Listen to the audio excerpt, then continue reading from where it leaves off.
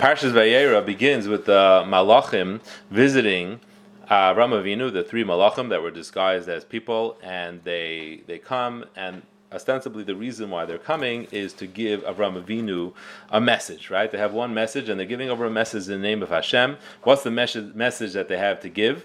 I'm going to come next year, and you're going to have a son. Yitzchak Avinu will be born. That's the reason why they're sent to Avram Avinu, to give him that message. Now, before they give him that message, they ask him a question. Very famous question that they ask him, and they ask him, Ay Sarah Ishtacha, where is Sarah, your wife? And what's interesting is that that's the whole exchange, basically. That's the whole back and forth that the Malachim have with Avram Avinu. They ask him a question, Ay Sarah Ishtacha. He answers, Hina Ba'al, she's in her tent. Then they give him this message that we're going to come back next year and you're going to have a son. But then Avram Avinu talks to Hashem, and there's a back and forth between Avram Avinu and Hashem tells him the exact same thing. Hashem, it's a second later, and Hashem tells him the exact same message with the same words. So, like, what was the whole point of these malachim coming if Hashem was about to tell him the same message straight, with no intermediaries? So it seems like the only part of the whole coming of the malachim that was not part of what Hashem was going to tell him anyway was the fact that they asked him this question, where is Sarah, your wife? And he answered, Hine Ba'al. And the truth is, this pasuk of Hine Sarah Ishtacha, this question, Ay Sarah Ishtacha, where's your wife, puzzles Chazal very much, and they dissect it in many different ways. Because what is the point of this exchange, right? Why were the Malachim asking where was Sarah, and what important information was gleaned by Avram Avinu saying she's in the tent? And regardless of the reason of the exchange, why is the Torah reporting it? It's very nice they had this conversation, but why is the Torah reporting it? What are we meant to learn from this? So Rashi quotes a few pshatim, actually. He quotes a medrash, but then he quotes a Gemara. The Gemara is very well known. The Gemara says that the Malachim certainly knew where Sarah was. They knew she was in the tent. Why did they ask Avram Avinu, where is Sarah? L'chavava al baila. They wanted to make Sarah more beloved by her husband. Why would asking where is Sarah make her more beloved by her husband? Because she was tzenuah, and she was in the tent. And they asked the question just for the sake of giving Avram the pleasure of answering that she's in the tent and demonstrating that Sarah is a tzenuah, making him love her more. And it's interesting because Rashi says, he goes on to explain the answer of Avram, right? Avram Avinu answers, Hine ba'ayil, she's in the aisle. Rashi says, tzenuah hi, she's tzenuah. And it was always bothering me. It's very redundant. Rashi just explained all that, right? That's the back and forth that they asked to demonstrate she's tzenuah, and why did Rashi have to say hine ba'ayil tzenuahi? It's like we just finished saying all that. And I just saw the Re'im explains it, and I was kicking myself because it's so pashut. Rashi just explaining that when Avram Avinu said hine ba'ayil, he wasn't saying where Sarah was. He was saying what Sarah is.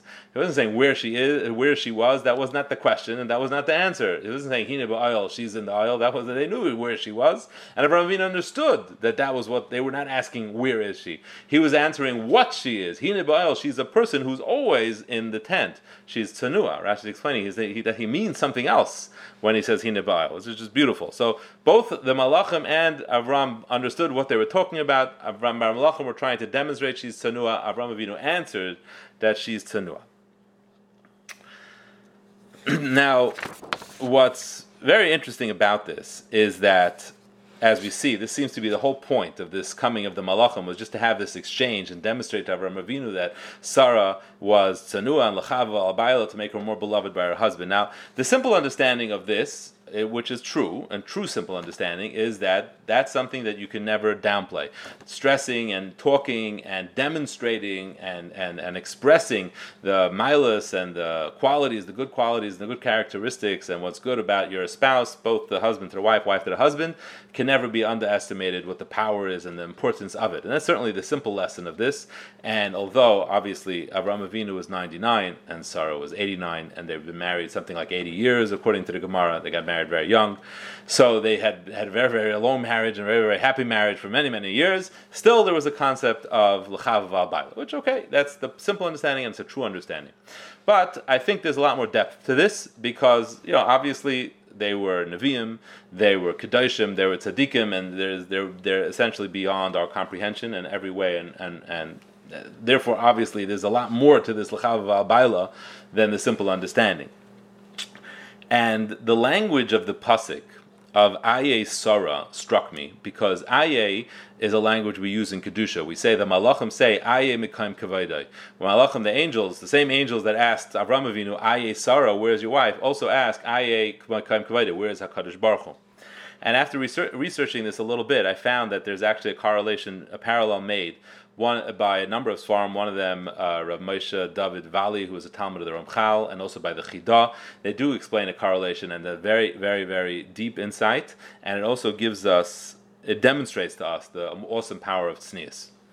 So there's a pasuk in Parashas Balak where Bilam is talking about the greatness of Klal Yisrael, and he says, "Ke'es Yermel Yaakov." There'll come a time that they'll say, it will be said to Yaakov and Yisrael, to Yaakov, Klal Yisrael, "Ma Pa'ala Kel." What is Hashem doing?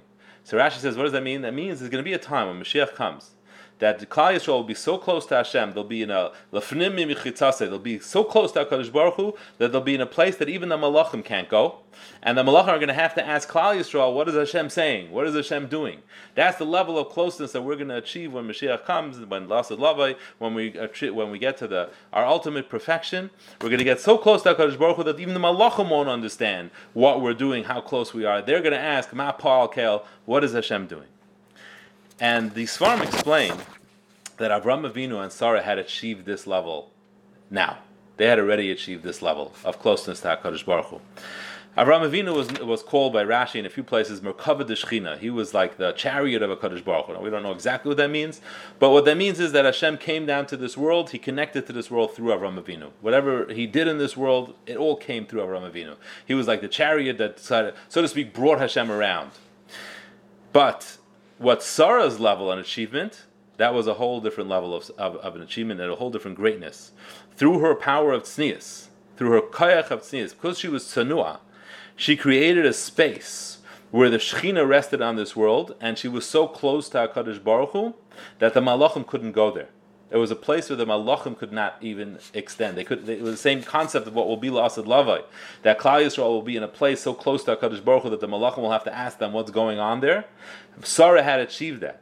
When the Malachim asked, Aye Sarah Ishtecha, they were asking because they actually didn't know where she was. They couldn't comprehend where Sarah was. Aye, the same way they asked, Aye Mikaim Kaveda, where is HaKadosh Baruch Hu? They asked, Aye Sarah Ishtecha, where is she? So when they were trying L'chava Ba'al Baila, it wasn't because they didn't know where she was or they wanted to know where her location was.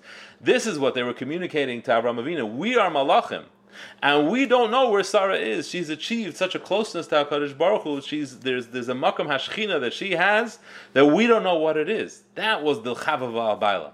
And Avram Avinu answered them how it's possible. How did she achieve that? And the answer is Hina Ba'ayhal. She achieved that through her midah of tznius. That is how she was able to achieve this level of perfection. And the deeper significance of this exchange is that the Malachim had asked HaKadosh Baruch Hu at the time of creation of man, what is the point of mankind? Why are you creating a human being for? What's the point of even mentioning mankind?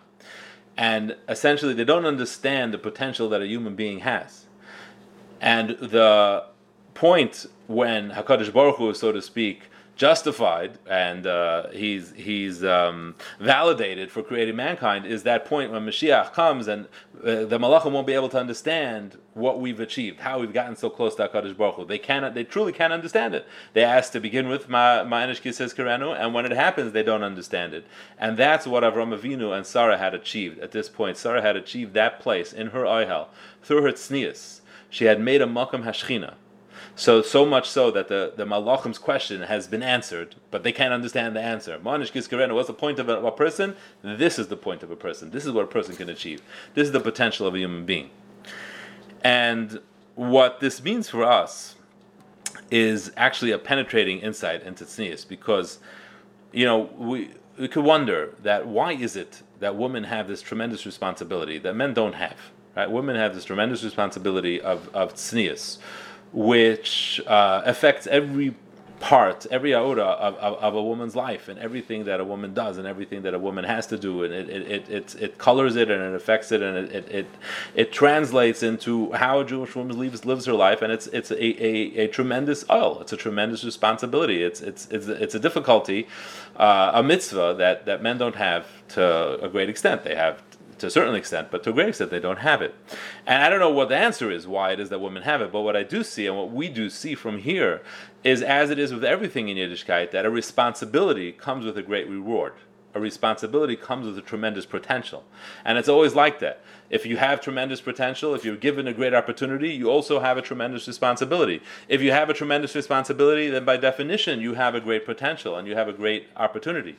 Sarah Imenu, through her power of tznius, was able to achieve this level of perfection that she could create a place in this world that even an angel couldn't go in there. A malach can't be masig, can't comprehend that level of kedusha, that level of closeness to HaKadosh Baruch Hu. That's the power inherent in tznius, because tznius is such a powerful thing and such a tremendous responsibility, and it creates such kedusha and such holiness and such elevation on this world. The flip side is that the reward is beyond comprehension. The amount of kedusha and closeness that HaKadosh Baruch Hu that person achieves through tznius is beyond even what a malach is capable of understanding. Have a good night and a good Shabbos.